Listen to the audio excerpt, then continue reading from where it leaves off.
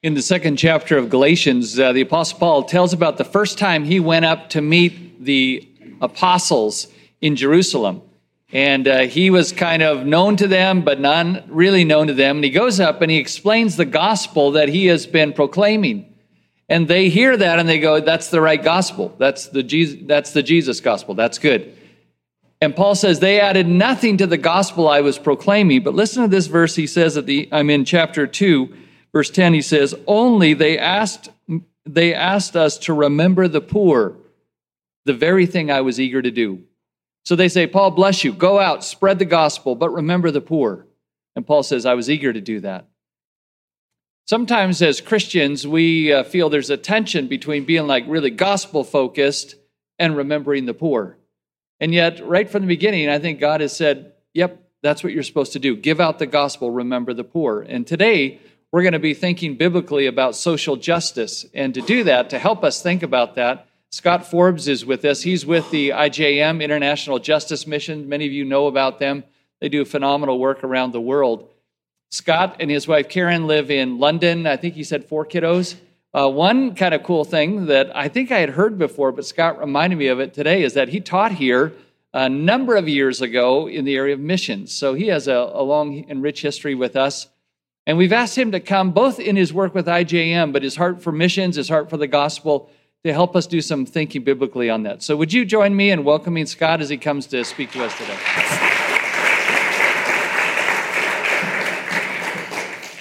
Yes, so I'm glad to be here. And if you ever hear a story about a professor back in the dark ages here who painted his office bubblegum pink, the rumor is that it was me, and that I'm color challenged in some way. That's for all the old people here, that story. I'm glad to come and talk to you. I really think it's important in this day and age to think clearly about justice. And the question for Christians is, why bother? We have police forces, we have military, we have all kinds of people who bring justice in Canada and around the world. So why is it important for Christians to think about justice? So today we're going to talk about it using just a few scriptures, because there are many. And we're also going to talk about the practical realities of justice and injustice in the world, at least from the point of view of IJM. The picture on the screen in front of you is of some people being led out of a forest to freedom. They're slaves. This picture was taken about 5 or 6 years ago in India, and those people were held captive in a forest, cutting wood in all the hours of daylight and into darkness. They were fed very little, and they just worked until they die. But along came some people from IJM to set them free. The woman in the front is Anu George. She has the distinction, along with about half a dozen or so other men and women in IJM, of setting free more people from slavery than anyone in the history of mankind. Okay? And this is just a few years ago. So Anu, in her work with IJM, has personally led rescues and set free about 7,500 people held as slaves in your lifetime. We often think that slavery was a long time ago issue, but it's not. And it's a justice issue, and why should you even care about it? The interesting thing about Anu is she's now the Canadian director of IJM. And hopefully sometime she'll be able to come here and speak, and you'll get to meet her. She's a tremendous person, and her heart for the suffering of the world, especially those in slavery, is huge. This was in the paper last week. The Premier of Ontario announced over $200 million to be given over a period of years, 5 years, to stop human trafficking. Human trafficking, the buying and selling of people in Ontario. So it's a faraway problem, and it's a local problem. Now, if you add that, there was already over $100 million given a couple years ago, about a year ago. So in total, the Ontario government is now devoting over $300 million to stopping human trafficking in Ontario, just in one province of one country, which You may not even known that was a big problem. Why? Why is that so important? The interesting thing is, do you know why he did it? He did it because a whole group of concerned individuals and organizations, the majority of whom are evangelical Christians, asked him to. They got together, they formed a group, they petitioned the government, they gave him plans, they gave him ideas, and lo and behold, $300 million is going to be devoted to stopping human trafficking in Ontario. Why? Why should we even care? This is the front page of a report that I got last week. It's from Kenya, and it's about the judicial murders, or the extrajudicial murders of individuals in Kenya by the police. Well, that doesn't sound very good. Well, it's not. The police in Kenya, last year, according to the email that came with it, I just put my glasses on here so I can read it. In 2019, more than 100 people were killed by the police in Kenya. And by the end of January, just in the first month of this year, 14 people had already been killed by the police. This is not from storming banks where bank robbers were holding hostages and they had a shootout and killed individuals. These are unarmed individuals murdered by the police in Kenya on a regular basis. It's called extrajudicial killings. And it's been known for several decades that there are actually police hit squads who target individuals and go out and kill them. That's a long ways away. Why should you even care? Why should you even care about that kind of thing? In IJM is what we do care about. We care about violence against the poor. Slavery, sex trafficking, the abuse of widows and children, that's what we fight against throughout the world. We're 1,000 members in IJM now, in 14 countries where we do our work, and in about half a dozen countries where we raise money and do speaking just like this. Why? Why so many people devoted to this cause? Well, on the human side, there's lots of human reasons. There's about 4 billion people in the world have no protection from law enforcement. Okay? They live in societies where the judicial system, beginning with police, judges, prosecutors, social workers, all manner of people who should protect them, who protect us in our society, it doesn't function. And it particularly doesn't function to protect the poor. Rich people, wherever you are, you can work around this problem. You can hire bodyguards, you can hire security, you can live in gated communities. There are a lot of things you can do to mitigate bad things that might happen to you. But if you're poor, there's not much you can do. To show you sort of the breadth of that, we're going to show you a little video. It's just about 3 minutes long, and this will give you a further explanation of what it's like to live in a world of injustice and what some Christians are trying to do.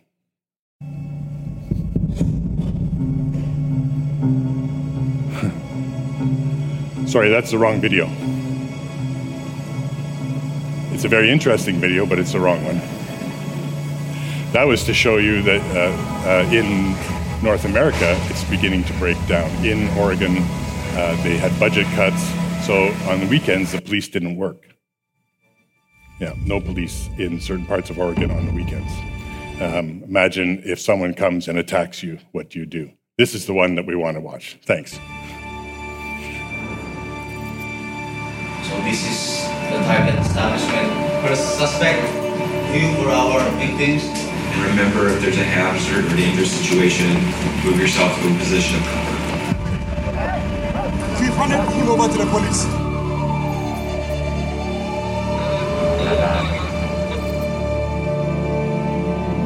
We saw about 1,200 little kids and found out that they were in fact trafficked and they were in fact slaves. These little kids were on this boat.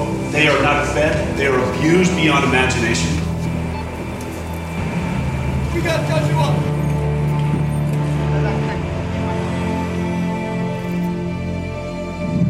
This is the girl. Whenever something like this comes, I imagine in my mind that girl is found.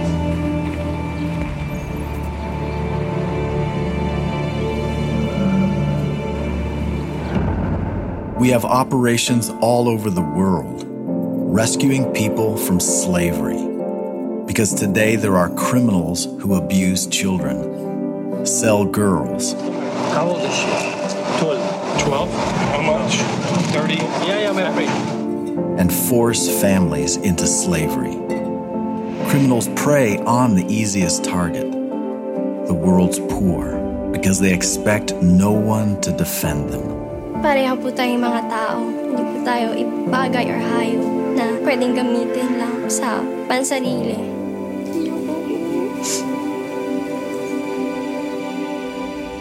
But today, there are thousands of people gathering to seek justice for those in slavery. We are a group of lawyers, counselors, activists, and supporters. We are called International Justice Mission. And together, we form the largest international anti-slavery organization in the world.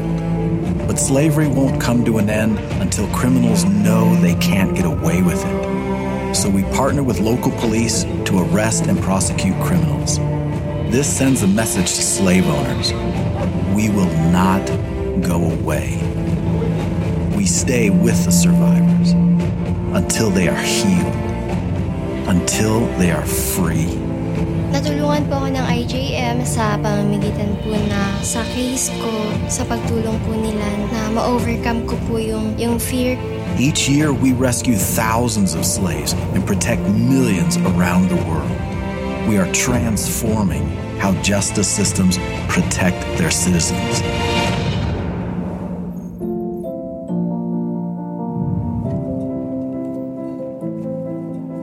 To those who are still enslaved, we promise to find you. We will get you home to your families so you can have the freedom you deserve.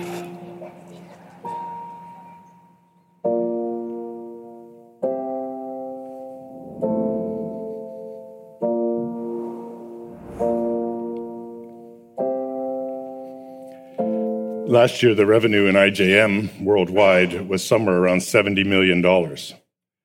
Why so much money to do this job? Why so much effort expended on justice? Why would we consider it that important? There's lots of things to do in the world. Surely there are other things that are simpler. But our job in IJM, is this going to work again?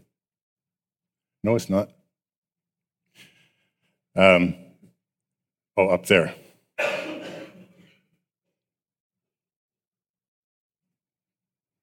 They'll find it.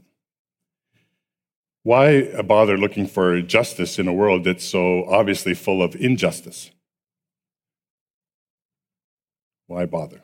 That's the question I want to try to answer today with just a few scriptures. In Jeremiah 9, it says this: "Be careful what you boast about. Don't let wise people boast of their wisdom." That would be all of you sitting here in college. "Or strong people boast of their strength, or the rich people boast of their riches. But let the one who boasts boast about this, that they have the understanding to know me." And what does me want you to know? That I am the Lord. What kind of Lord? I am the Lord who exercises kindness, justice, and righteousness on earth. For in these things I delight, declares the Lord. The first thing to know about justice is that it's rooted in the character of God. Biblical scriptures tell us that justice comes from God first. It doesn't start with problems in society. It starts with God and his character and what he wants you to know about him. A.W. Tozer, famous theologian, my favorite theologian, because of all the theologians who have written textbooks about theology, his is about this thick. It's called Knowledge of the Holy, and it's about the attributes of God. And he says that whatever comes into your mind when you think about God is the most important thing about you. And I found that to be true, because what you think about God is what you will live. And that's why we have a battle in our minds all the time to think properly, to control what we think about, to memorize Scripture, and to have the understanding of God at the forefront of how we think. Because what you think is how you're going to act. And here in this Scripture, through Jeremiah, he says, this is what you need to know. You need to know about me. What do I delight in? I delight in justice, righteousness, and kindness. So even if that was the only scripture to use the word justice in the Bible, we would be on a good direction. That alone would compel you to consider, if these are the things God delights in, then maybe I should delight in them. And what does it mean to delight in something but to do it? And in the discussion of the attributes of God, there's always a correlation between his being and his doing. And there's never a contradiction in them. God is just. He can't be unjust and just at the same time. He can't do unjust things and be just in essence. He has to be both. So that's the beginning point for Christians. But there are other scriptures, and I've chosen a few others that might be perhaps the most common ones. This is from Isaiah chapter 1, and it might not be all that clear up there. Learn to do good, because you don't know how to do it all by yourself. Learn to do good. Seek justice, rescue the oppressed, defend the orphan, and plead for the widow. This is a cool verse all by itself, and if you just want to proof text things, this is a really good one. You'll get your way about justice with this verse. But what's important about this is what leads up to it in the first 16 verses of Isaiah 1. In that, it's a condemnation of God's people. He condemns their sacrifices, he condemns their prayers, he condemns their holy days, all their celebrations, he condemns their worship, he condemns them. He rejects all of it. It would be like saying all that singing time that we had is rejected. All your prayers are rejected. It's quite a condemnation. And then he says how to fix it, which tells you what they weren't doing. They weren't doing these things. They weren't seeking justice. They weren't rescuing the oppressed, defending the orphan, or pleading for the widow. The lady in this picture is a widow. She lives in Uganda. She was looking after all of her grandchildren. I think there were 15 or 16 of them. She owned a little house like that. She owned a little plot of land. But when her husband died, the relatives came and they took everything that belonged to her. And when she wouldn't vacate the land, they cut down her crops that she fed her kids with, her grandchildren, and they broke down her house. This is her rebuilt house. They took everything away from her. This is common throughout sub-Saharan Africa. It's in most tribes. There's some kind of idea about property belonging to the man and therefore to all his relatives. But IJM went to court and defended her and was able to get everything back for her. So sometimes you go to court to seek justice. Sometimes you have to endure violence. So I talked to the driver. I met a guy who is the driver in our office in Uganda. He told me what happens on these kind of things is that the police go to, because they'll get some kind of report that a widow's being attacked. And he said, you go on these calls, and he says the police go with you, and when you go and knock on the door to confront the person who has taken the house, he said very often a fight will ensue. You'll be attacked. And he said the problem is you have the police with you, but he said you don't dare turn around and look for them, because by the time someone comes to the door, they're about 100 yards away watching to see what will happen. And so you endure the beating on behalf of the widow. That's what it looks like in real life. Here's one from the mouth of Jesus after he had, when he stood up to read scripture in the synagogue. He read from Isaiah, from the Old Testament. He said, the Spirit of the Lord is on me because he has anointed me to preach good news to the poor.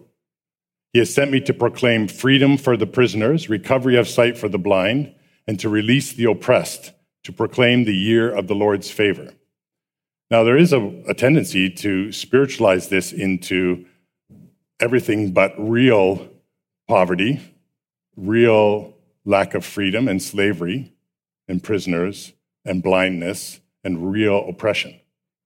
Okay, to turn it into spiritual issues. Well, that person's spiritually oppressed. I'll go help the spiritually oppressed and the people who are too blind and can't see the truth of God's word and so on. But I've seen people live this in real life, in real time, and in real suffering for exactly what those words meant when Isaiah wrote them. And it's very cool. It's very awesome to see people who will stand up for the oppressed, who go into a prison and try to find out who's in that prison illegally. The story from Kenya, why would police be like that? Well, it's a hangover from colonialism. They were never taught to be police. They were taught to be enforcers and protectors of dignitaries, but they were never taught to investigate a crime. And so you can go to the prison in Kenya, and about a third of all prisoners in Kenya have no charges against them at all. And about half of those that have no charges against them aren't even recorded in the logs of the prison. They're not there. Their bodies are there, but for all intents and purposes, they're not there. And a lot of them are young men, teenage boys who are picked up, walking home from school by the police, put in jail, and then the police can say they solved a crime because they picked up someone wearing the same color shirt. And it seems to me that Jesus is saying he agrees with Isaiah and Jeremiah, and this is what he's come to make happen. And then he says this in condemning the religious leaders of the day: "Woe to you, teachers of the law and Pharisees, you hypocrites! You give a tenth of your spices, mint and dill and cumin, but you neglect the more important matters of the law: justice, mercy, and faithfulness." And do you know Jesus bolded that himself on my PowerPoint? Just kidding. Little editorial license there. You should have practiced the latter without neglecting the former. Okay, so some things are more important than other things. Some things matter more. Some things are weightier. And it includes justice, mercy, and faithfulness. So it seems that Jesus has no problem with the Old Testament declarations of God's nature, and he expects it to be the same for those who follow. If you're going to say you're a Jesus person, maybe you should act like him. Maybe you should look like him. Now, that's not news to you, and don't take that as any kind of a condemnation. It just may be there's a whole category of the world in which you've never really considered applying your Christian faith. One of the ones you'll see most often on a plaque is this one, Micah 6:8. "He has told you, O man, what is good, and what does the Lord require of you?" So to me, this is like the A.W. Tozer theology book. It's a synopsis. What does the Lord require? It doesn't say what does he delight in this one and leave it kind of open. It's what does he require of you? But to do justice and to love kindness and to walk humbly with your God. Very condensed version of how to live like a follower of God in the world. Now, in IJM, we recognize that for us, seeking justice is part of God's mission in the world. It's what he's sent people to do. And in living out these verses, we end up doing these things. We rescue victims. So we have undercover people who go into situations where people are being held as slaves or in brothels, forced into sex, young girls forced to have sex with men 7 to 17 times a day. And we get the evidence. We gather all the evidence.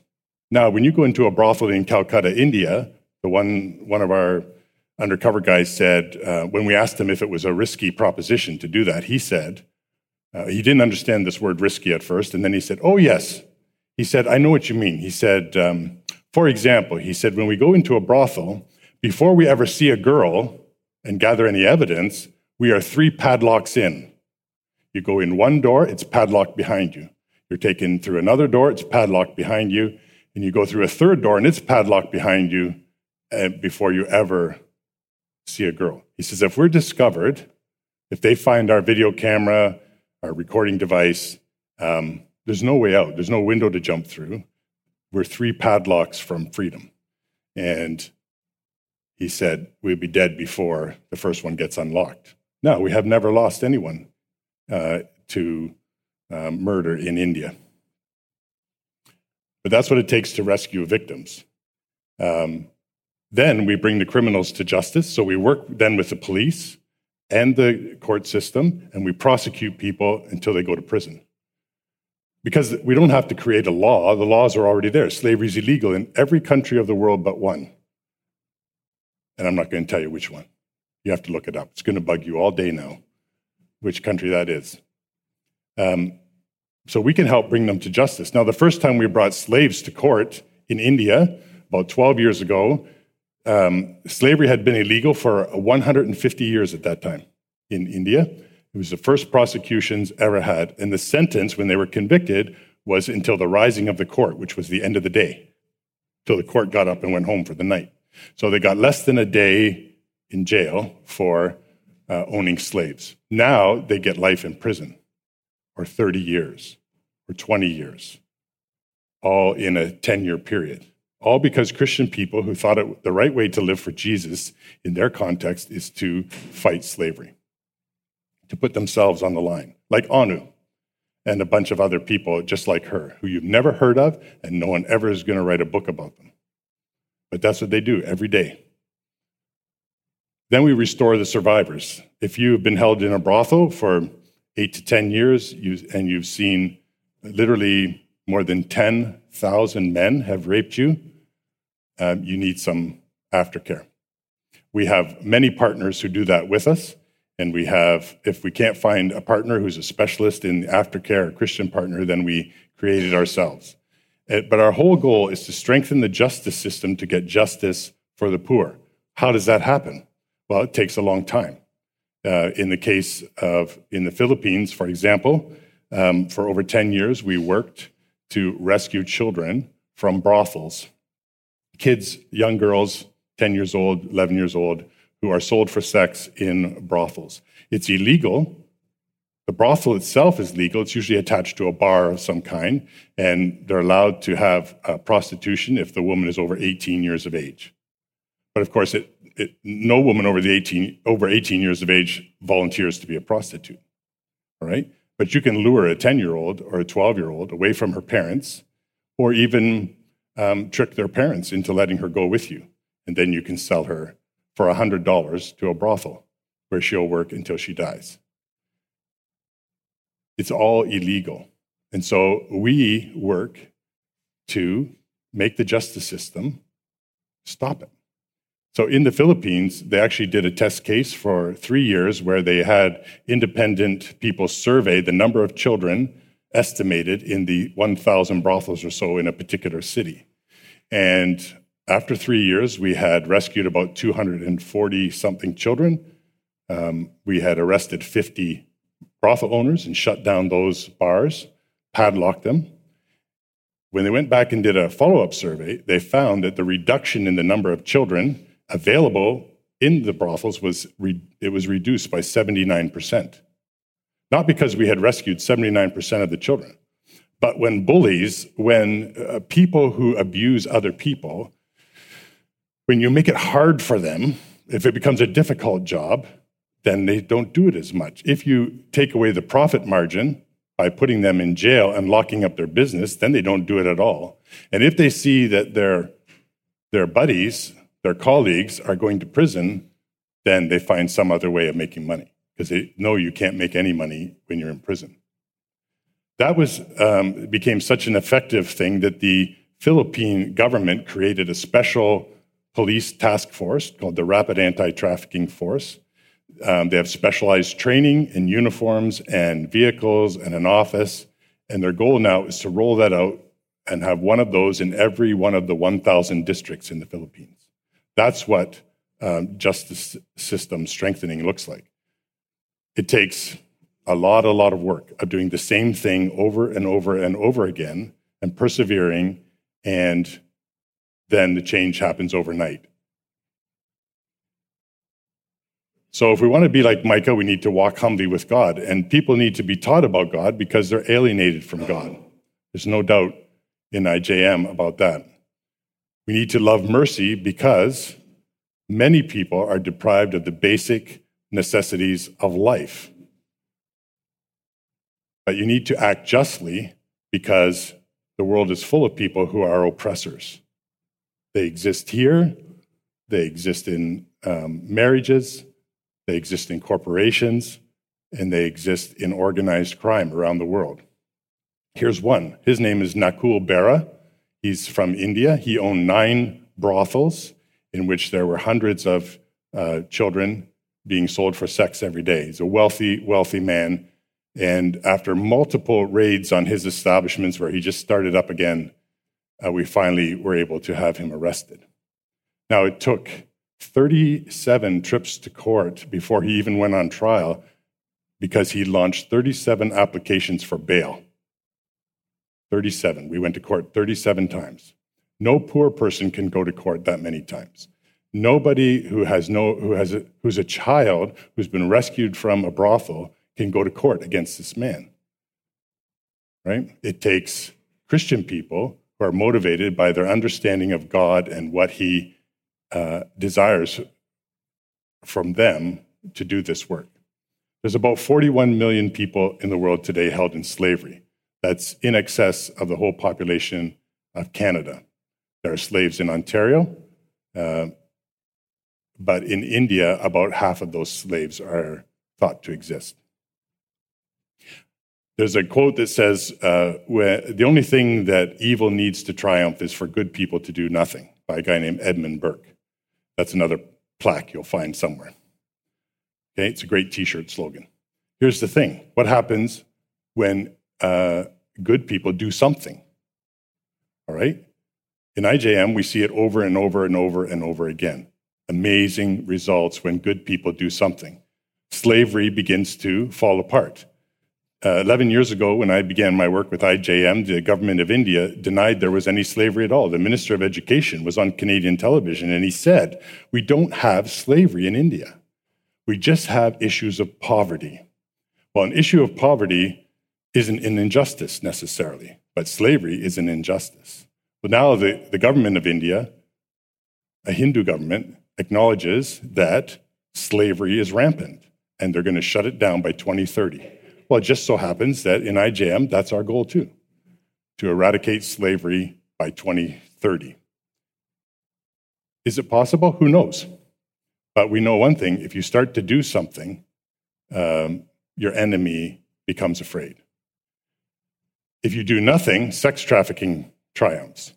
There's about 2 million children exploited every day in the sex trade. And this is not, for a few days. This is until they die. Okay? They don't reach adulthood, many of them. But when good people do something, children are rescued, and their whole life is turned around. This is one of our earliest pictures from Cambodia. This group of girls was rescued from a brothel. These little children were performing sex with grown adult men every day, 7 days a week. Now, one of the girls in the picture is now in her early 20s. Her name is Maine. She's a young mother with 3 children and a husband. She has a job, and she volunteers and works with children who are rescued from the sex trade in Cambodia. Life changes completely when good people do something. This is a place in that center in Svepak in Cambodia, and this was a brothel. It's now a community center and a church in the middle of this area where all those children were sold for sex. It used to be one of the best destinations for a pedophile in the world, was to go to this particular place. Now, if they go there, they're going to go to church. But it can have a great cost.